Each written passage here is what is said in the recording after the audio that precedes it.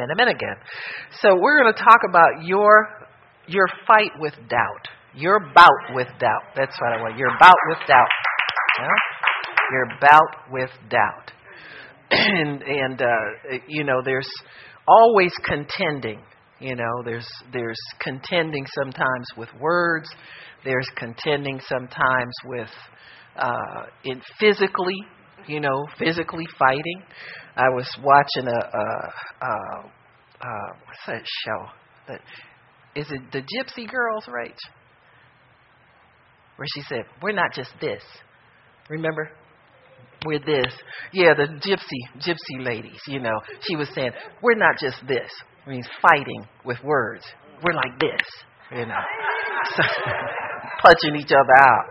Them some wild people, you know what I'm saying? I mean, they come to your house and everybody got a van or a truck. They load it up with people and just come and just take over your place and all nasty and everything and carrying on. But yeah, they had escalated from just battling with words to physical confrontation. Thank God our battling is only with words. Man, it's a wrestling sometimes, but it's only with words. And so the bout that we're in, or the fight that we're in, is the fight of faith.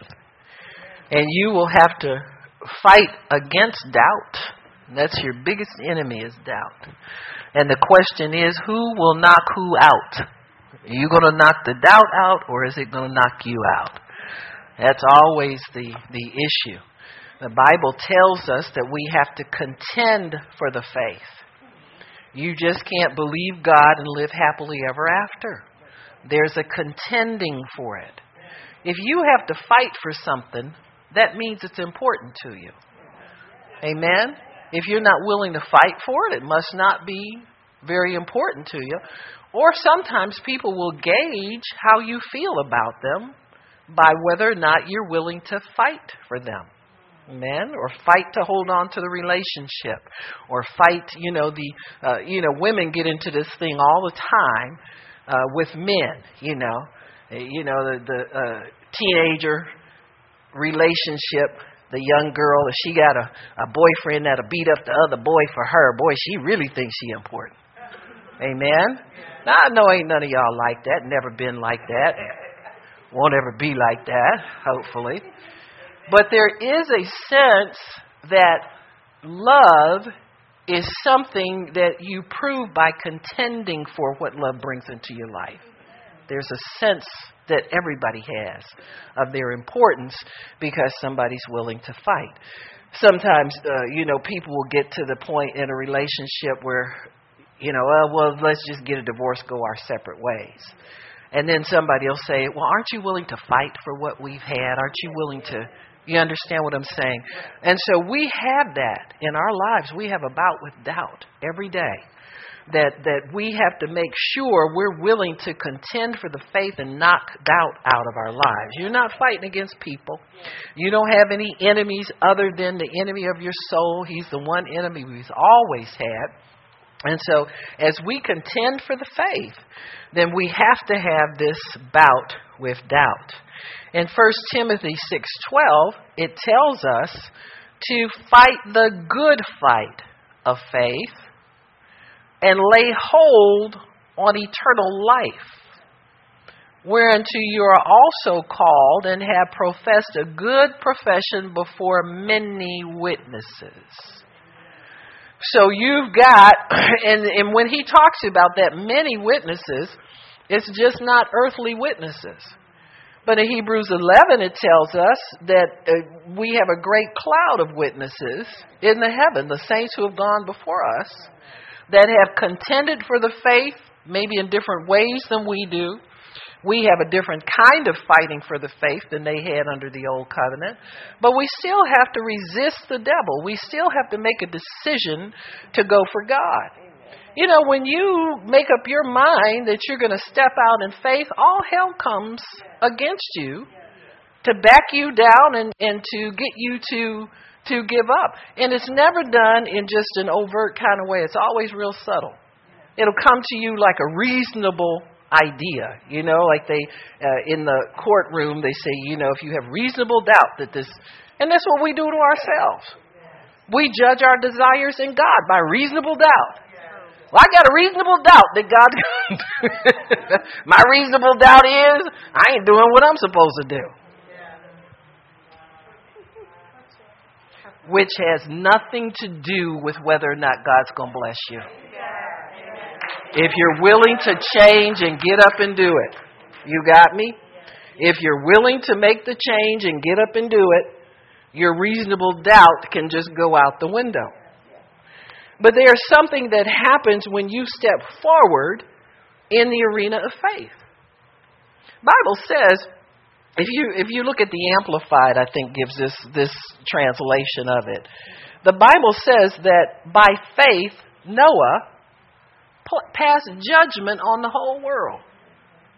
Can you believe that? One person believing God and setting a hammer and a nail to a piece of wood passed judgment on everybody.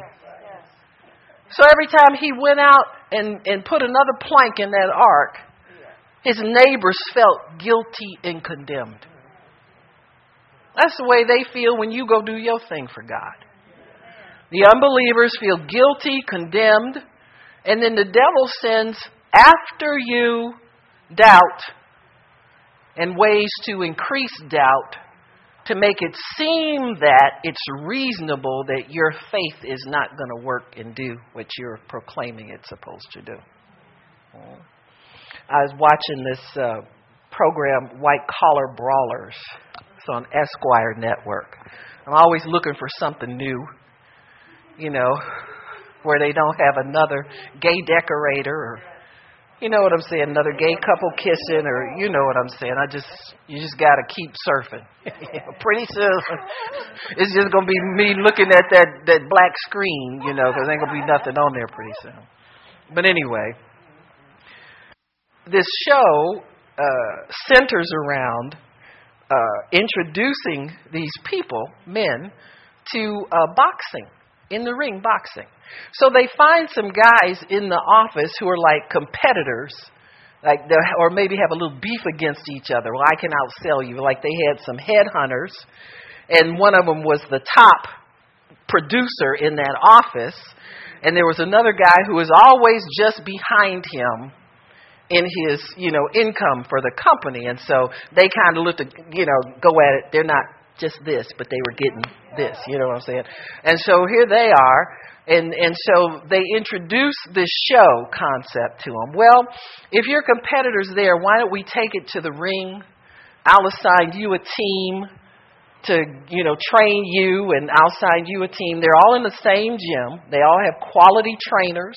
They all have an equal opportunity to do well in this. And so as they go through their training, they, have them doing their exercise. There was one guy, he was all buffed already, he come in kissing his biceps and stuff. I was like, oh, brother. He thought he had an edge on this other guy because he had like 40 pounds of extra flab around here. And the little guy with the flab, in like 3 weeks, he had toned up and great, and they both looking good. And, they working on the bag, and they doing the bag, and they get all this stuff. But when they get in the ring, see, that's a big difference. Because once you throw that punch, you enter into a whole different dimension of warfare. Once you step out in faith, amen, and you begin to pray, and you begin to expect, and you begin to invest your tithes and your offerings in the kingdom, when you start doing that, you enter into a whole different level of warfare.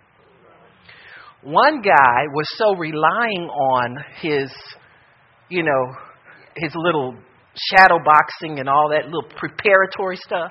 You know how some people can quote the word back and forth at you and know all this and know all that, but when it comes to producing, the minute the devil says boo, they say, ooh, where do I... Okay, Mr. Devil, you know what I'm saying? So this one guy, and the trainers are seasoned old trainers, they all cuss at you and stuff like that. And so one trainer was so frustrated with this guy because he got in the ring and he was all flexing up and he was dancing around, and he took the guy and he brought him up with his collar like that. He said, throw the punch, would you? Because he knew that the minute he popped that guy, it's a whole different game. That guy going to pop him back. He don't know if he going to survive a hit.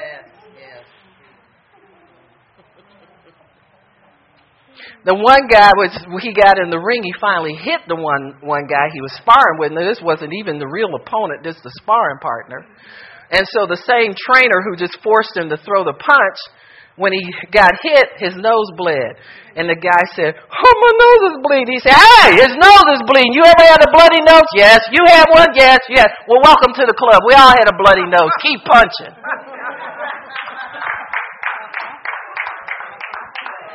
That's what your pastor needs to say to you. When you start whining about what you ain't got and God didn't do this for you and you don't know what's taking so long. Why don't I have... Just get in there and throw another punch. Amen. Just get in there and throw another punch, please. This guy ain't going nowhere until you hit him. And the devil is not going to retreat from your life until you hit him. How do you hit him? You hit him back with the same words you hit him with the first time. Do they ever change weapons in the boxing ring? You get them same two fists you had when you walked in there with the gloves on them. They don't put no special glove on there. They don't put no weights in there. You just got to hit him with the same thing you hit him with every time. And believe it's going to work. You can't be tapping the devil and mealy-mouthing and prancing around him and hoping he don't show up today. So the question is, which one of you is going to knock the other one out? Are you going to knock out your doubt with your faith and dig deeper into the Word of God for what you need from God? Or are you going to let the devil discourage you? You walk away from it. Lose your zeal. Lose your excitement about the things of God. So you just got to throw a punch, folks. Keep throwing them. Once the punch is thrown, it's on, okay? So you want to make sure the game is on all the time between you and the enemy. There is never a time where you won't need to use the Word of God as a weapon to secure what it is that you need from God. You just will have to. Once you pray about it and you start expecting it, then the enemy will do everything to discourage you from believing it will happen. So in 1 Timothy 6 tells us to fight the good fight of faith. It's a good fight because it brings good things to you. It brings the answers that you need. It'll bring peace of mind to you. It'll bring hope and encouragement to you. And it also says to lay hold on eternal life. Now, what does that lay hold on mean? Well, that's a wrestling term. So you go from boxing to wrestling. Amen. You know, what we have in the fight that we're in, spiritual fight as believers, is more kind of like a mixed martial arts than it is about, you know, any kind of exact science. You hit the devil with everything you got. You might have to punch him one time. You might have to wrestle him down one time. You might have to intimidate him one time. But get something out there so that he knows that you still believe God. You're not backing down and you're not feeding into doubt. But that term to lay hold on really is a wrestling term. You see how wrestlers are. I'm not talking about these the total divas and all them people. I'm talking about real wrestlers. You know, like the college and the high school wrestling where they're in that little circle. And they're trying to pin each other down. And when somebody gets up, you drag him back. You lay hold on him. See, you grab him and pin him down and lay hold on him and don't let him get out into the safe area. See? And that's what we're doing with the things that God had. We're laying hold on eternal life, on the things that we have from God that come to us for eternal security. Because once you get something in your possession from God, it stays there forever. I mean, you'd have to be dumb as the devil to mess it up. I won't go there, okay? So y'all know what I'm talking about. The devil got kicked out of heaven, as perfect as heaven was. He wound up getting kicked out of there. Reminds me of some of them, you know, them boys at school that nobody wanted to go out with. You know the ones. Can't get a date. Can't get invited to a party. You know why? Because when they get to the party, they tear everything up. They get drunk and crazy. And there was somebody not in my family, married an in-law. You know, most of them is outlaws. You know what I'm saying? But it's really on Gigi's side of the fence. To be honest with you. Like a cousin or something, a third or fourth cousin removed that needs to be removed. But he would be as normal as pie, real quiet, until he got some wine to drink. And I have seen him go up from one end of a block to the middle, cussing, throwing people off of him. I'm gonna kill him. And call the police. I'm serious. Nothing helped him, but you know what? When his mother, he did this while his mother was at work. When it got time for her to get off work, it was like he started winding down.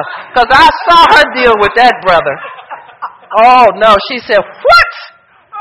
John Willis doing what? And she was a church woman, Miss Rose.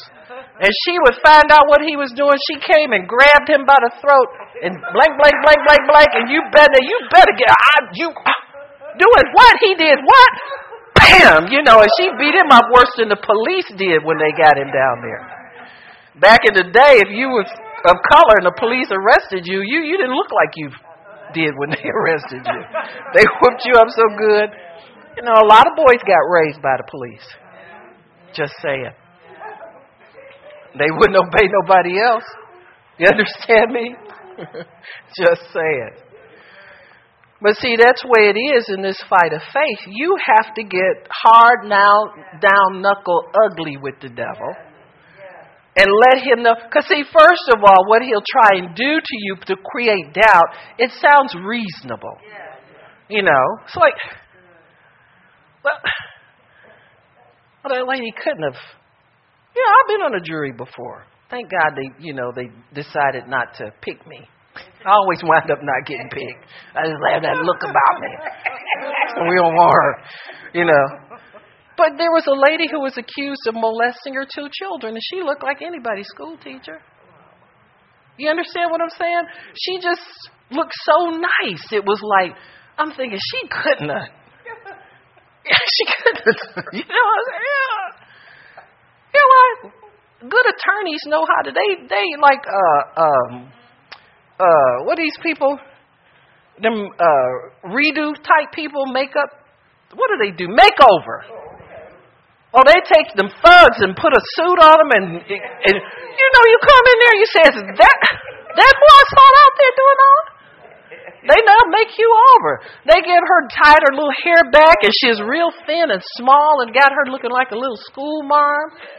So innocent, I said, well, I guess she tear the devil up from what they said about her. You understand what I'm saying? And so we have to understand that the enemy will come in and create reasonable doubt in us about either our fitness for receiving from God, either morally, spiritually, or something else, anything he can get on us. He'll kind of insert that in your brain, and you start reasoning. Well, maybe that is the reason that I don't have what I desire. Maybe that is. Well, maybe I need to do more of that. See, that's when you're really on the wrong road. Because, see, what you did ain't getting it for you no way. So you're going to do more of what? To make... You understand what I'm saying? I mean, that's why you really got to stay in your word. You can't ever get out there and get on the basis of earning, deserving, doing good and didn't do bad. And, you know, this ain't naughty or nice. This is the kingdom of heaven. This is about righteousness versus unrighteousness. If you find yourself on the side of unrighteousness, then you scramble back over and grab your word and tell God, God, you know what? I'm sorry. I didn't realize that would hinder me from believing you. The thing of it that we got to understand is this. What you are contending for is faith, pure faith that the Bible says was once delivered to the saints. Yes, yes. That same mountain, come on now. Abraham believed God and it was counted to him. As Sarah, by faith, received strength to conceive seed and was delivered of a full-term healthy baby when she was past age. Noah condemned and passed judgment on the whole world because he believed God. They didn't believe them or believe they were good enough. They believed God. God, if you told me, I guess you mean you're going to do it. That's all it amounts to. It's just a raw faith in God. That's the faith that was delivered to the saints. It's got nothing to do with reasonable doubt up in that. You know, the devil will give you reasonable doubt about anything. You know? If you're thinking about qualifying for something, as far as your morality, your behavior, you not doing something or doing something right or something wrong, you know, all that nonsense. Come on, y'all. Now, that's not an excuse for bad behavior, because bad behavior is not faith behavior. See, if you're believing God, you obey God by faith. You trust that, God, I'm doing whatever you told me to do. If I'm doing that, I believe that my faith is working in my life. I believe that as I pray and I expect you to bring good into my life, that good is coming to me. My needs are being met according to your words, your riches and glory through Jesus Christ. I believe all of these things. What disobedience does is it monks with your faith. See, you can't believe God when you're not doing what he told you to do. It's not so much he writing down all your no-nos and saying, well, maybe she got 10 no-nos. Oh, 11, she's over. Huh? Keep watching, there'll be 12 in a couple. You understand what I'm saying? Come on now. But what happens if we get so much charged against us, so much unrighteousness in your soul, so much hindrance in your walk, your faith does not work. Because it works by love. It works through righteousness. It works. And you know when you're believing God and when you're in faith. If you don't know from the get-go when faith is resident and active in your life, you'll know from when it's restored once it's not as active.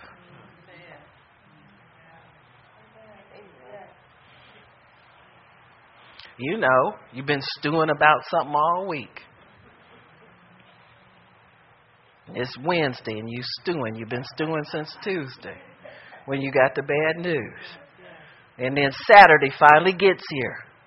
And you're like a rabid dog with a short leash on jumping up to the altar.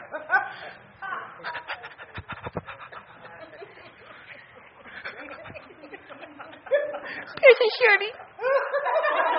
I was sitting there all week and I was thinking,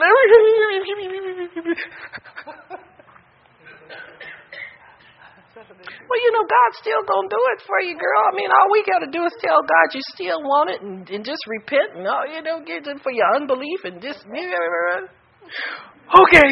And you go back to say, you're restored now. Your faith is right back up. You feel like you can, where the devil? Take this leash off of me. I'll get him right today. That's with me, devil. He done chased you all over town and chased you in the church, and now you want him real bad. That's how you know when you're in faith. When nothing is stopping you from speaking up and continuing to believe God. When nothing is hindering you from expecting good from God. Just when you feel like that, go do something to help you sustain that type of attitude about yourself. Just stay in righteousness. You know, when you go in the supermarket, say hi to somebody. Instead of looking all weird and scaring them. I just don't have time for nobody today. It's my God. Got them turbochargers on the back of your shopping cart. Mowing people down. No, this ain't the day to do that. When you feel good about your faith and you know your faith is working, go do some righteous activity to help sustain that faith. Because you're going to need it. And that keeps you in understanding that God will still do. Or you start believing God for something. And it's like I tell you. Once you throw the punch, it's on. Once you pray the prayer, it's on. And you believe God, well, God, I've gotten behind on my credit card payment. And the interest is piling up and all this kind of stuff. And then you get something in the mail that says, foreclosure and all this kind of stuff. And you get all wound up. And somebody coming, you see yourself sat out on the street. You see your kids going to debtor's prison, whatever it is.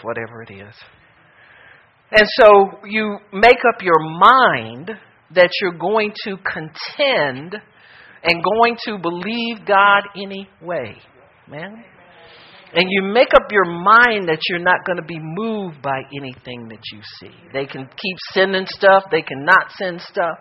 But you know that God has told you that what He's given you is yours to keep forever. You got me? And so finally something comes in the mail that says that you can consolidate or you can do something that will bring relief to you. And you understand that God has heard you because you held on to what He told you from the beginning. See, your trouble in between has nothing to do with what He promised you at the beginning. If He did it on the basis of your cut-ups, your mess-ups, and we ain't going to talk about where that money went instead of paying. We're not going to even talk about that. But He promised it to you, knowing you was going to cut up, knowing you was going to get creative with your financing and with your bookkeeping and your checkbook and calling the bank every 5 minutes to check your total. You know you spent that money. What you calling them for? They ain't supposed to be keeping up with your money. And oh Lord, don't tell me now it's on the internet. You can go on there and track everything that comes in and goes out. You be on there. People think you on Facebook in sin. You in your bank account in sin. Even more sin.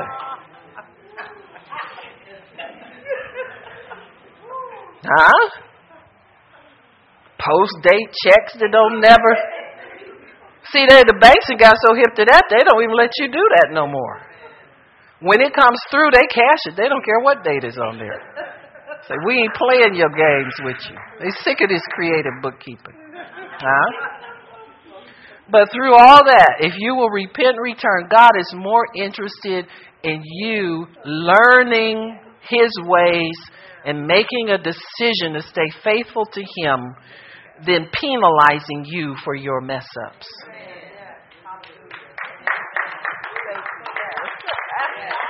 He's a good father. He's a perfect parent. It's something people are always challenged by, parenting skills or lack thereof. Children do better if they're instructed and encouraged along the way. If they're just corrected all the time and never instructed, they don't do very well. Why? Because they don't learn very much. So God is teaching us. Jesus said, learn of me. Amen? Learn my ways. Seek first the kingdom of God and His righteousness, and all things will be. You got to seek kingdom ways of doing things. And as long as you're exercising your faith and stepping out and willing to learn, see, when you use your faith, that means you're willing to learn. You step into the learning process. You're not perfected. You won't do everything right. You're just telling God, you know what? I'm giving you permission to teach me your ways. Here's my faith. I want to put it on you. I want to use my faith to advance in your kingdom and have the life you wanted, you died for me to have. See, and He says this too. Isn't your life more than things? Isn't there more to you than just what you eat, drink, and wear? So we're going to teach you ways of righteousness and heal you of your lust for things to eat, drink, and wear. Which, it's a process, folks. I still am cutting back and trying to maintain and not be a hoarder. That show scares me. Because I think one day they might bust me on all my cases of toilet paper. You get toilet paper happy, or paper towel happy, or tuna fish happy. You get a hoard 24 cans of that at a time, and you know what I'm saying, expiration dates. And there's a cabinet in my kitchen. I'm scared of that cabinet. Because if I ever bend down and look and see what's really in there, it's one of them you can't really see. You like I deal on the edge of it. But if you ever really get down there and look, oh my goodness, 2005? Are you kidding me? And that's the most recent stuff. We got some back from the 90s sitting back up in there. Don't want to throw it out. Might need it. Just never know. Somebody from 2005 might be giving a retirement party, and I got a can with that date on it, just, to slip right in there with the rest of the gifts or something. You understand what I'm saying? And so we are being healed of insecurities. We're being healed of, if God was really to come and shake our tree sometimes as to whether we're really using our faith. You understand what I'm saying? I had some dental work done, and I just really don't grab pills as my first line of defense on things. But I had they'd shoot you, and with the supposed to be Novocaine and see, I know how this stuff works. It numbs everything but what hurts. It's the truth. You walk around, your mouth is crooked, and you're trying to spit and all this, and this dribbling all down here, and it's killing you. It's like, well, why didn't you give me some Motrin or something before I sat down here, and then hook me up with that stuff that don't do nothing? Because then I got to try and get that pill in my mouth while it's crooked, and I can't really swallow nothing and wait for it to work. They just don't know how to work their program, and don't listen to you. You know what I'm saying? Anywho. But I realized that from that, I had got permission, because they ain't going to give you no hard stuff, not prescription-wise. You understand what I'm saying? That's out.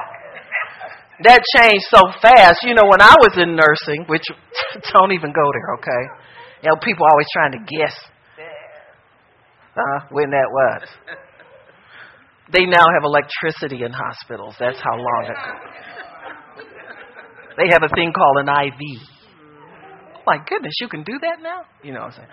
But anyway, so many years ago, I can remember you had Valium just in your pocket as a nurse, because that wasn't psychiatry. It was handed out like candy. It's like, hey, whatever. Their name was on the list. You can have one now.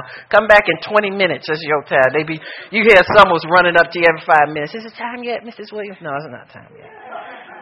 When can I have it? Let me give you half right now. You just stuck them in your pocket and walked around with them. Then all of a sudden the government started saying, you got to count them now. Well, half the staff got ticked off because they didn't have the Valium. And you know how when you get home and you take your uniform, oh, look what's in my pocket left from work. Sit it up on the dresser. You understand what I'm saying? Just in case. Now they count everything. And everything's a controlled substance. Did you know you can't buy 2 bottles of cough syrup at the supermarket at the same time? I knew you'd know, Sister McKinney. You can't get. Seriously. They're controlling everything. But they're legalizing marijuana everywhere. See what I'm saying? Does it make sense? So they don't give you really no goodies. So they tell you to they'll say, well, take 2 Motrin. They know that ain't going to move that thing right there. Well, you can take as many as 4. And then you can take, instead of like the bottle says, then you can take them every 4 hours. So I had got to the point where I just throw 4 in my hand and throw them in my mouth because that thing was killing me. You understand what I'm saying? But when I got off of I ain't been to the dentist in almost a year now. I don't intend to darken their door real soon. You understand what I'm saying? They come calling me. It's time for your cleaning. I hope you show up. I said, I do too. I said, because right now I ain't feeling it. It's snow on the ground too. You won't see me until the weather gets warm. Listen, I got manicure kit that'll clean teeth. Don't I, Pumpkin? Huh? You take them nail pusher backer things, honey. You can do the same thing them hygienists do. No discredit to the profession. Huh? I'm serious. Floss? Oh no, honey. I got an instrument that'll separate them bad boys.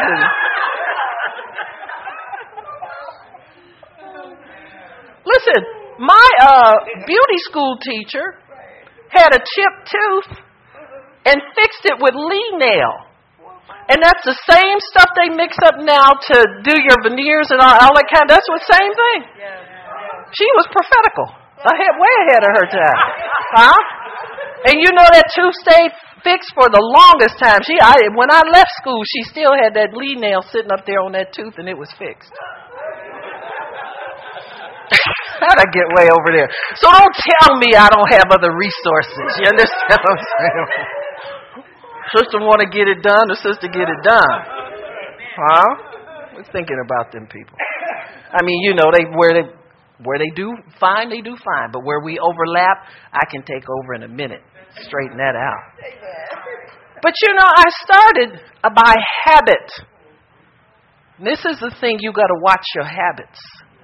Because there are spirits attached to habits very often. Huh? Witchcraft spirits get attached to medicines. When I was recovering from mental illness, it was a long time ago, okay, recent. Like last week. No, many years ago. I was taking pills by spiritual information, not by what I felt or how I felt. I was pretty much doing it by habit because when my mind would tell me certain things and I would feel something and I'd go take it. I realized what a problem that was. One day, I went to take a pill and I dropped it on the floor and I automatically calmed down because I had made the motion of getting it to my mouth. It fell and I got peaceful. And I said, God, there is something wrong here. I said, because if I can calm myself down thinking I took the pill, to the spiritual forces that get engaged, because it's legal for them to get engaged in certain activities.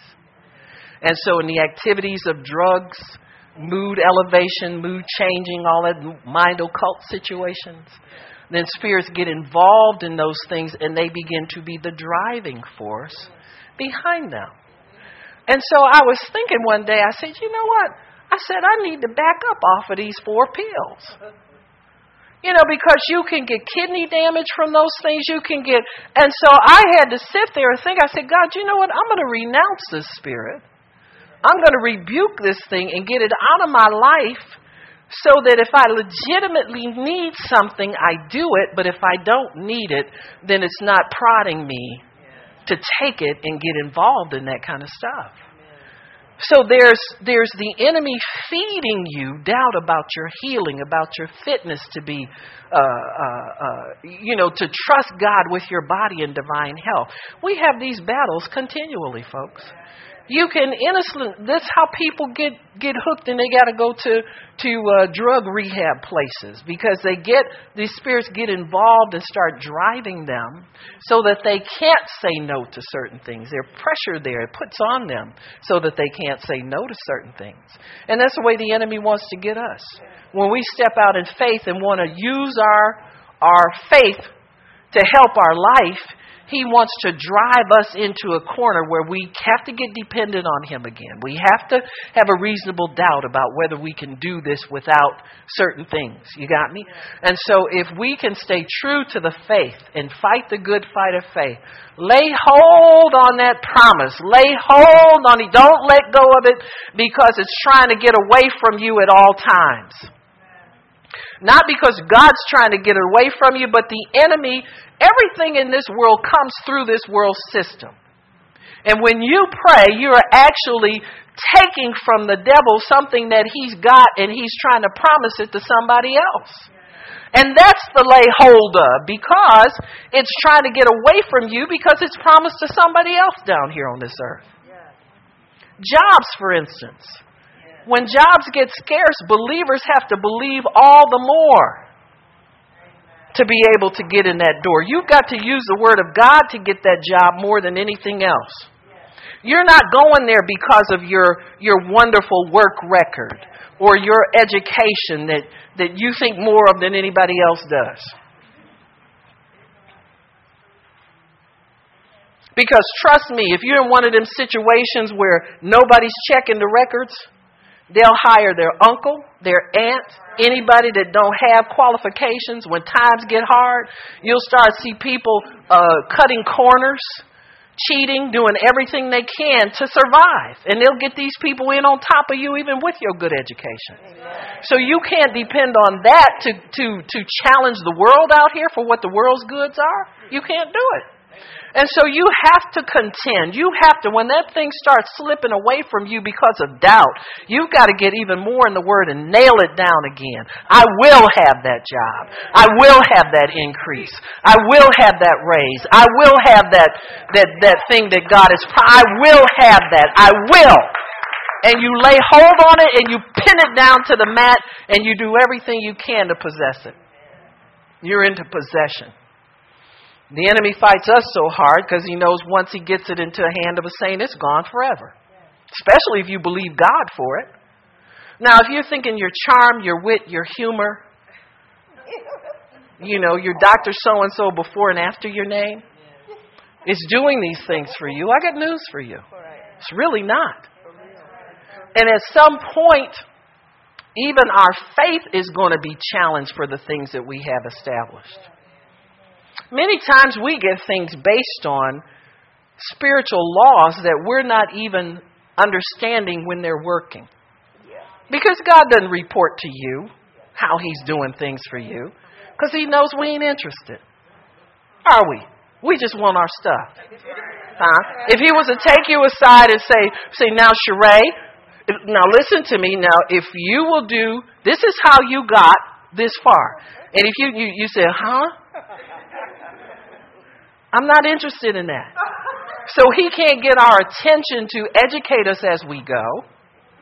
So we have to make the effort to get understanding.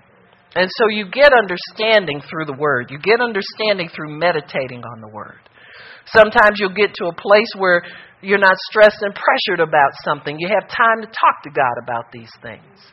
And He'll open your understanding to them so that you can get to know how God operates in these things. It's good to know how He operates. You can get that going all the time if you understand that. So, what is doubt? Why do we doubt? Doubt actually is a belief in something other than the Word of God. Your carnal man has so much faith in your weakness, your inabilities, your family history, all that kind of stuff. Your flesh man has total confidence in, and that is what makes you doubt God's Word. Doubt is a roadblock that prevents us going forward in faith. It actually tells our spirit man to stop because it's afraid of losing its grip on your life. You ever think of something that you believe God would do for you and you get scared? Yeah. That's how your flesh man, your carnal imagination is engaged in it.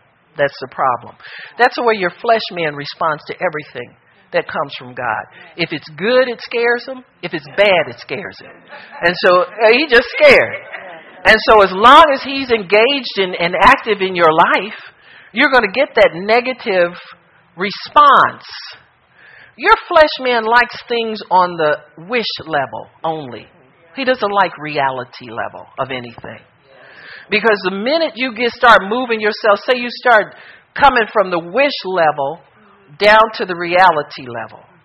You say, God, I really, really want to get married. But what if?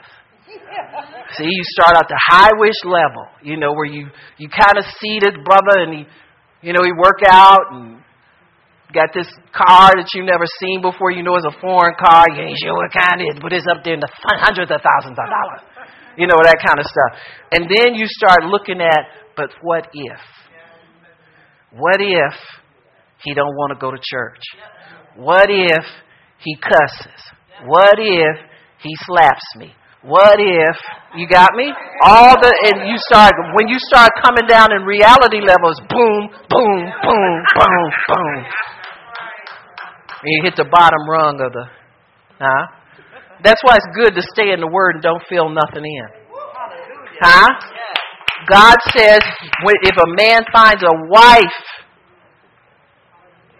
so quit imagining about him and start thinking about you.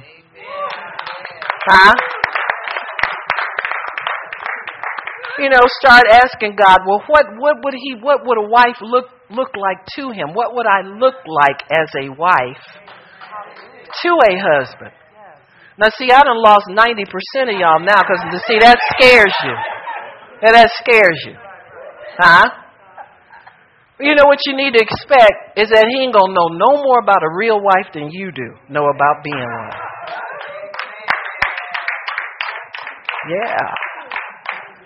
Yeah, God, send me one of them. He ain't looking for a real wife. He ain't looking for Proverbs 31. He kind of looking more for, whatever. It ain't in the Bible yet, but I can swing it. Don't you walk out of the teeny bladder committee. They all get like that when it gets, Poor Raymond, he's back there holding on to the edge of the chair. Whee! But that's what you believe. You believe in God's wisdom about these things. Keep yourself off the wish list, off the make-a-wish. See, that's where we spend most of our time in carnality, where the things of God are concerned. You know why? Because your flesh wants to enjoy them sometimes more than your spirit man. Your spirit man isn't afraid of anything God wants to do in your life. In fact, he's anxious to bring good things into your life because he knows God can help you work these things out. See, everybody's a work in progress. You don't have to be perfect at anything to, you know what I'm saying, to get along with somebody. You can help each other grow. That's what God looks for us to do. But listen, when you're asking God for something, now bring your A game.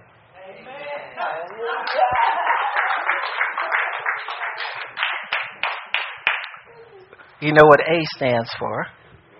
Attitude. Just come with a humble heart. Come understanding God. It's not good for me to be alone, God. It's not good for another person to be alone. Where we could understand love and understand you and make a life and help one another and love each other, encourage each other, take care of one another. When he's down, I can be up. Don't let us both get down at the same time. You understand what I'm saying? If he's got dreams he wants to see fulfilled, I have dreams, we help each other. We don't step on each other with, my dream is more important than yours, and, you can't do this because I got to do my thing, that kind of. Just help me to learn how to get along with somebody, for the long haul. Somebody I can be committed to. Amen? Somebody, you better give me 5, don't you? You'll be sitting up there looking like that, like she stole something. You better not do that, you bad girl. Just receive it. Just receive it. I'm here to help you receive it, sister. I know it's strong medicine. I know it's tough medicine. You all right? It was hard for me too, darling. You understand what I'm saying? I was already in a marriage and it was rough. You know what I mean? But that's what we do. That's you put your confidence in God in everything. Got me? Problem with sometimes people is they work too hard at things that God wants to bring easily into your life. Work too hard at them. These are things that God wants to do. He understands you. He understands what you like, what you don't like. When He answers your prayer, He will not bring you something you don't want. Huh? He's not here to upset your life. He's here to bless your life. Don't worry so much about the other person. Be concerned about you being the right kind of person. Amen? And what you don't understand, you help each other to get it straight. You know, that's what life is. That's what family, that's what a marriage is. Starts out with two imperfect people who have a trust in God to help them to be able to make a life together, and a good life together. Amen? A life that's going to be a blessing to both of them, a prosperous life. So when you think about what God is bringing into your life, don't nitpick it to death. That's what doubt does.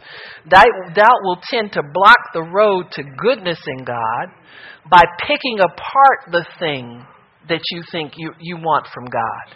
You have to get yours straight from the Word. You can't get it looking around. You get it straight from the Word. Now, I know we all say we got to go to the gym because we need to lose some weight. But I know what most people going for.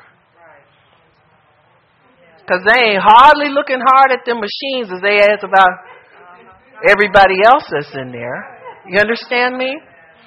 And so we have to resist the temptation to foil our own prosperity by looking by sight, living by sight, what we see somebody doing, and learn how to clean your mind up. Think healthy about certain things. Don't ever bring in a negative thought about something that you're believing God for. Don't let the enemy plant anything in there that's going to make it a problem for you. See, that's a form of doubt too. You know, if you're believing God for a job, believe Him for a good job. Don't wonder if it's going to be this or if it's going to be that. God will make it what you believe Him to make it to be for you. The same thing with a spouse, the same thing with anything else. God will make that person what you want them to be if you will obey God and if you will trust Him. He'll bring good things into your life. We are so caught up in the carnality of things. See, your mind's always thinking about carnal things. You know, what if he snored? Well, you better go in there and go to sleep first, or you may not be getting no sleep. I mean, these are practical tips.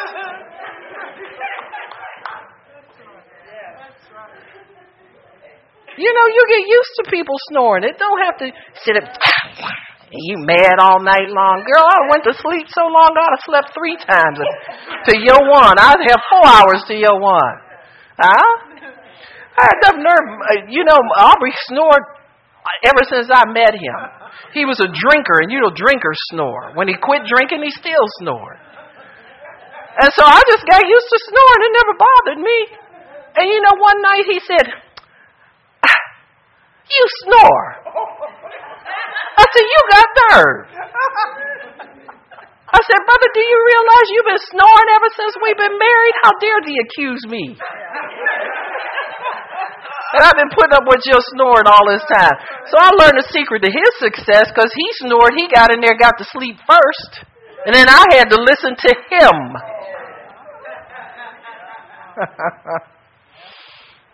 But these are small things, folks. Small things. God works out small things. He works everything together for your good.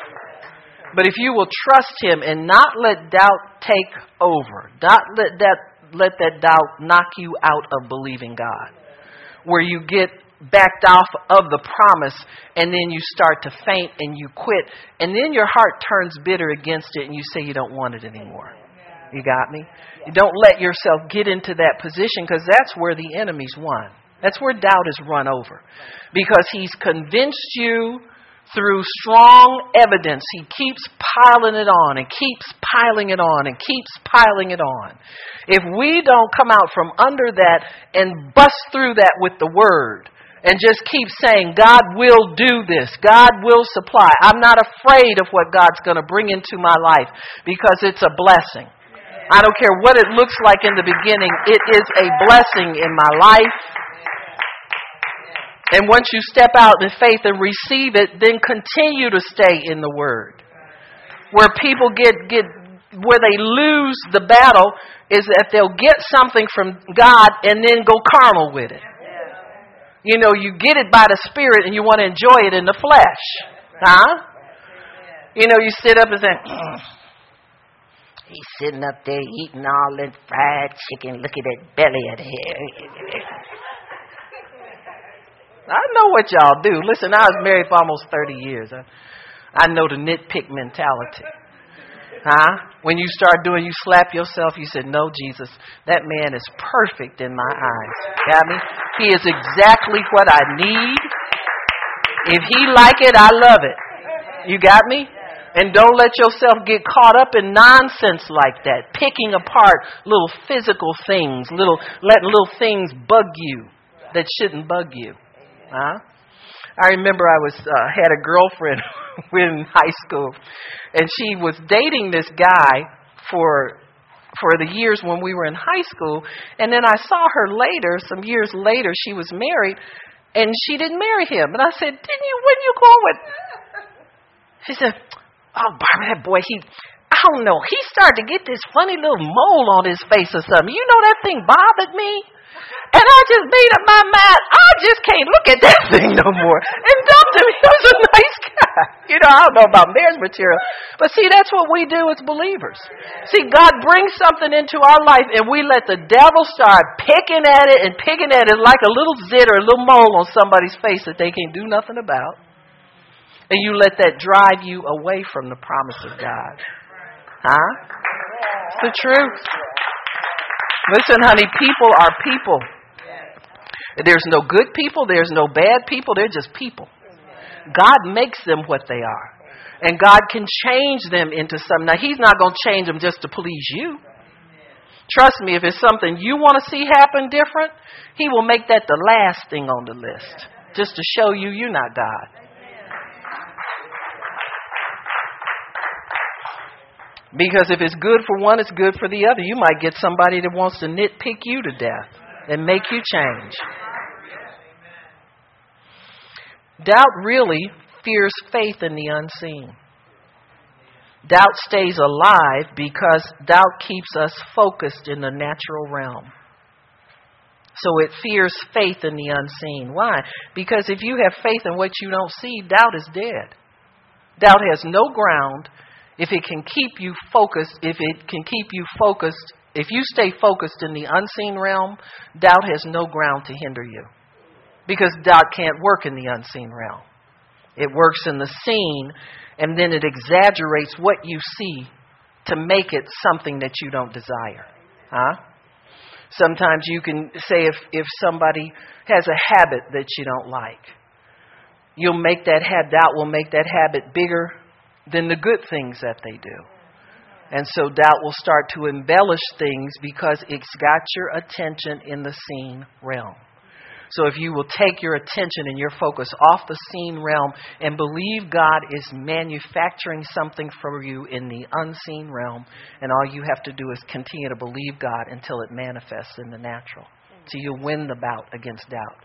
You'll knock it out and you'll be able to get the things that you desire from the Lord. Jude 1 says that our one, let me go to that because I'm not sure if that's the one I want to do or not. I'll do one more and we'll be finished. Jude.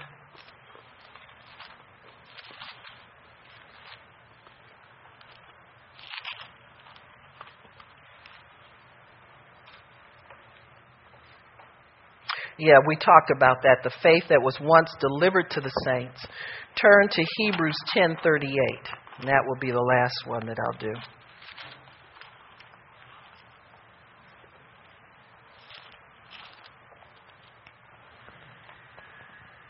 It says here, now the just shall live by faith. This is how we live. This is how you obtain the things that pertain to life, is by faith. The just shall live by faith. And he says here, but if any man draws back, That means if you go off into the natural, you let doubt take you over, and you leave the promise there on the altar and you walk away in the natural again. He said, if any man would draw back, he says, my soul has no pleasure in him or no delight in him. You want God to delight in your life. You want him to enjoy you, because he is very much disappointed in us to a degree if we start believing and then turn away and then let ourselves get distracted by doubt. And it's easy to do, because as soon as you start to believe God for something, the enemy will come and try to plant some kind of negative idea in your mind against what God has for you. Why? One of the things that, and it doesn't depend really on what you believe God for. If we can get ourselves beyond thinking that the thing we're expecting from God is so important, and get focused on the faith that we develop to get it into our lives is more important than the thing that we're believing God for. You got me? Faith is the vehicle that it rides into your life on. Your faith will pull. It's like having a hitch on a car.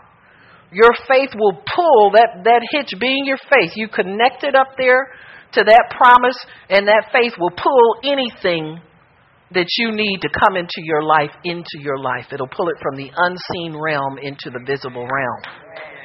And so what's more important, and what God is looking at more than anything, is your hitch. He wants your hitch to be able to pull more and more and more, because he wants to bankrupt the devil. You're not just pulling it in for you, but this is a kingdom responsibility that you have. And so you're pulling it in because he needs certain people to be able to pull certain kind of weight in the realm of the spirit, so they can get certain things done in the realm of the spirit that he needs to have done as well. So his soul has no pleasure in us if we unhitch what we're pulling and think in a selfish way. Well, I don't want this no more. Huh?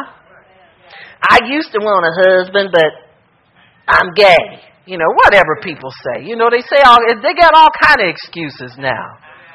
It used to be, my dad beat my mom and I'm afraid of a beater. You're going to get one being scared. See, because that's the first thing the devil will put in your life. You go around scared. I just don't want to get somebody who's going to abuse me. Huh? Well, now you got your choice of a man, a woman. So you can really get messed up and prolong what God wants to do in your life. You keep putting it off so long and I can't make up my mind. I like the single life. You can do more for God. Really? Huh?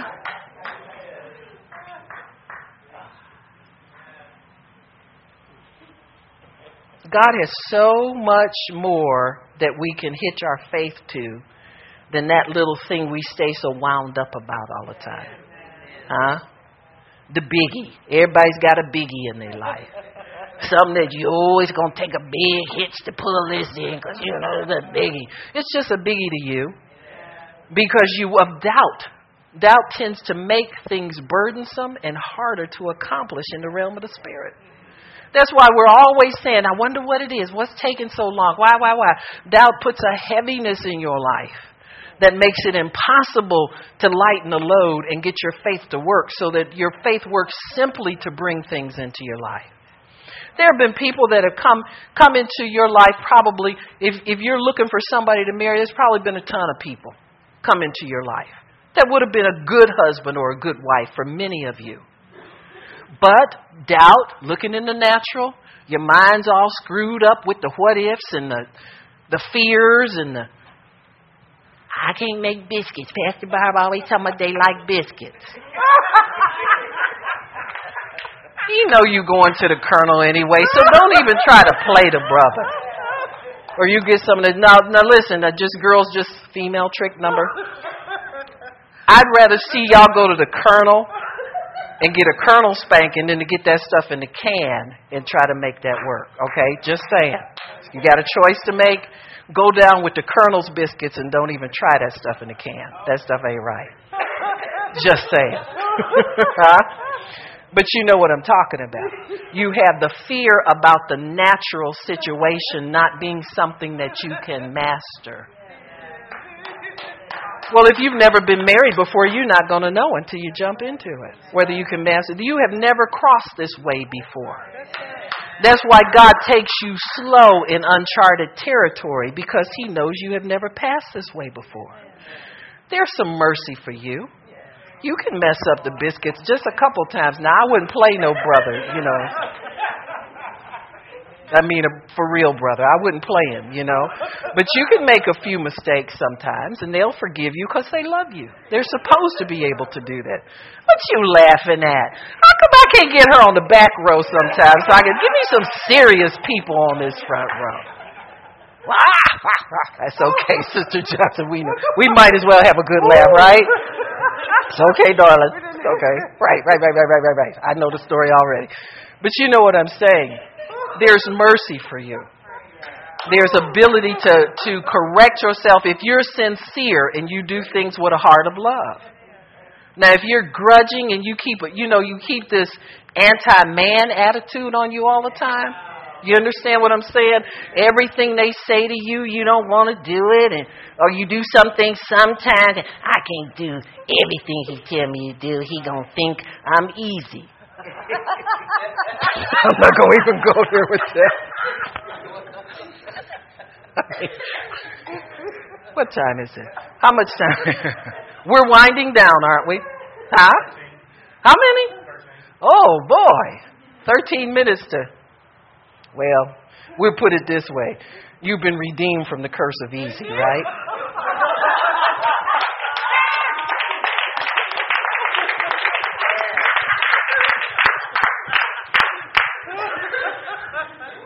I don't want him to expect this all the time. Y'all got to cut that out. Huh?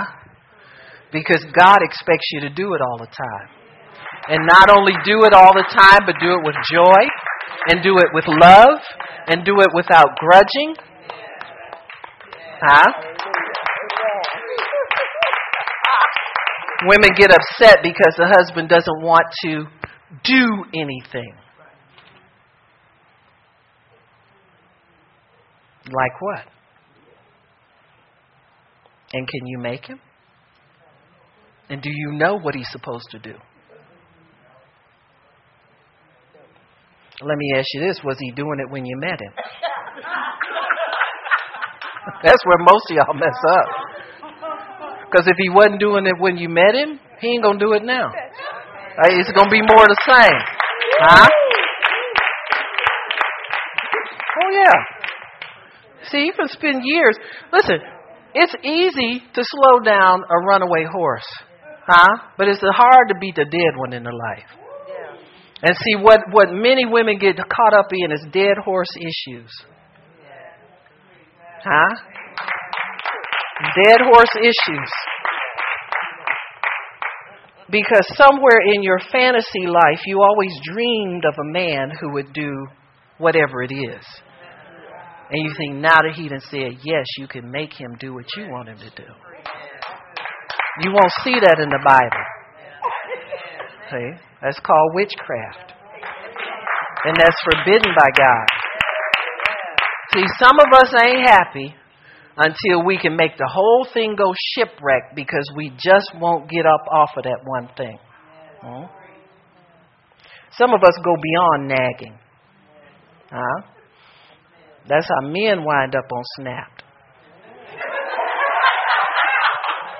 Huh?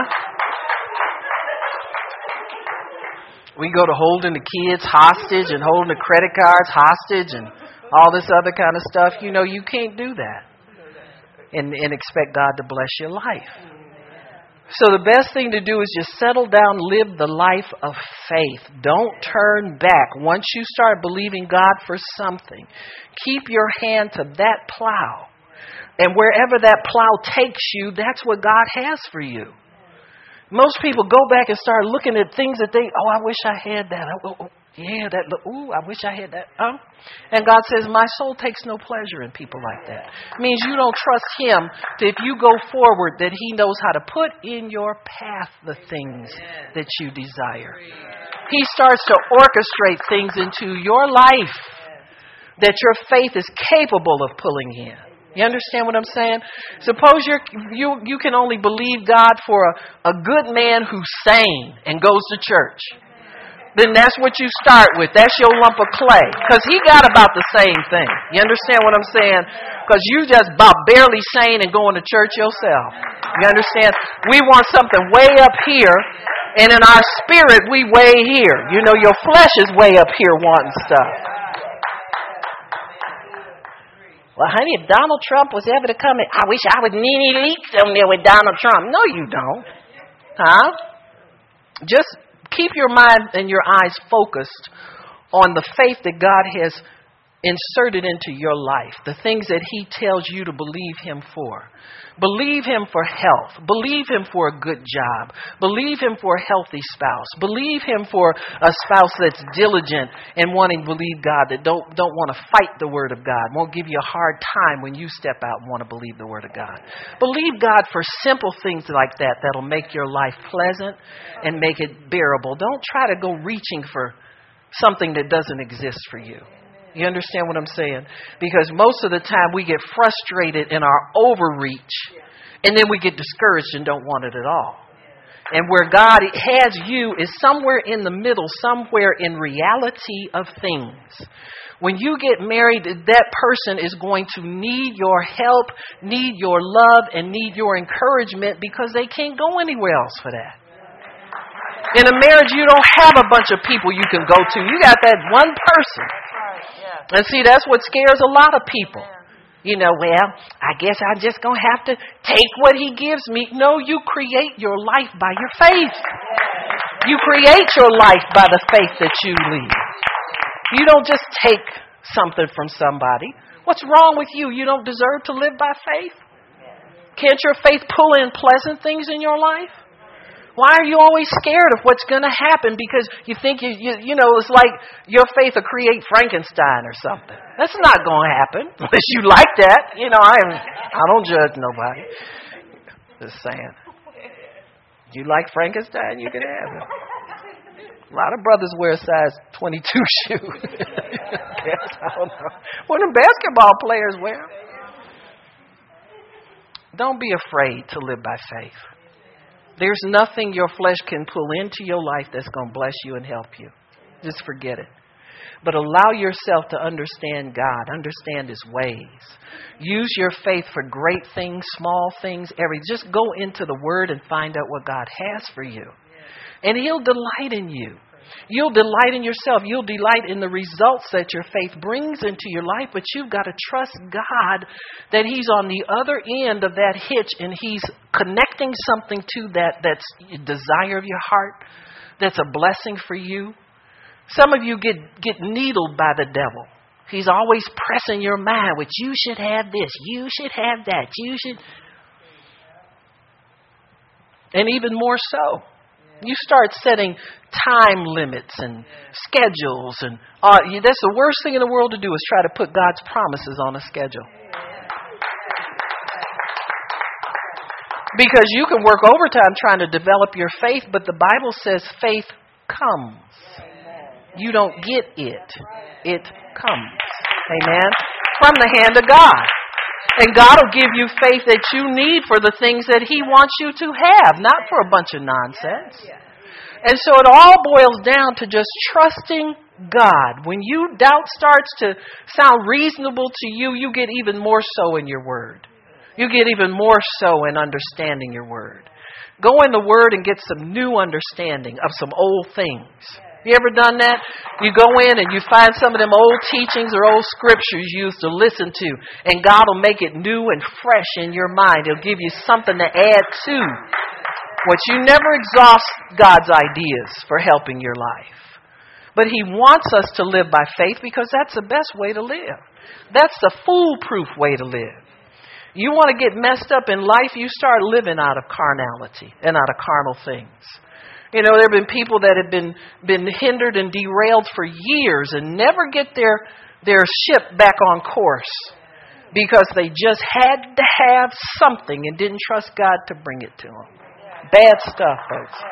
You get your hitched up to the wrong thing, you know. You pull it in the house and you find out you can't live with him because he can't live with himself. And vice versa. You know, the woman can't live with herself and the man can't live with her.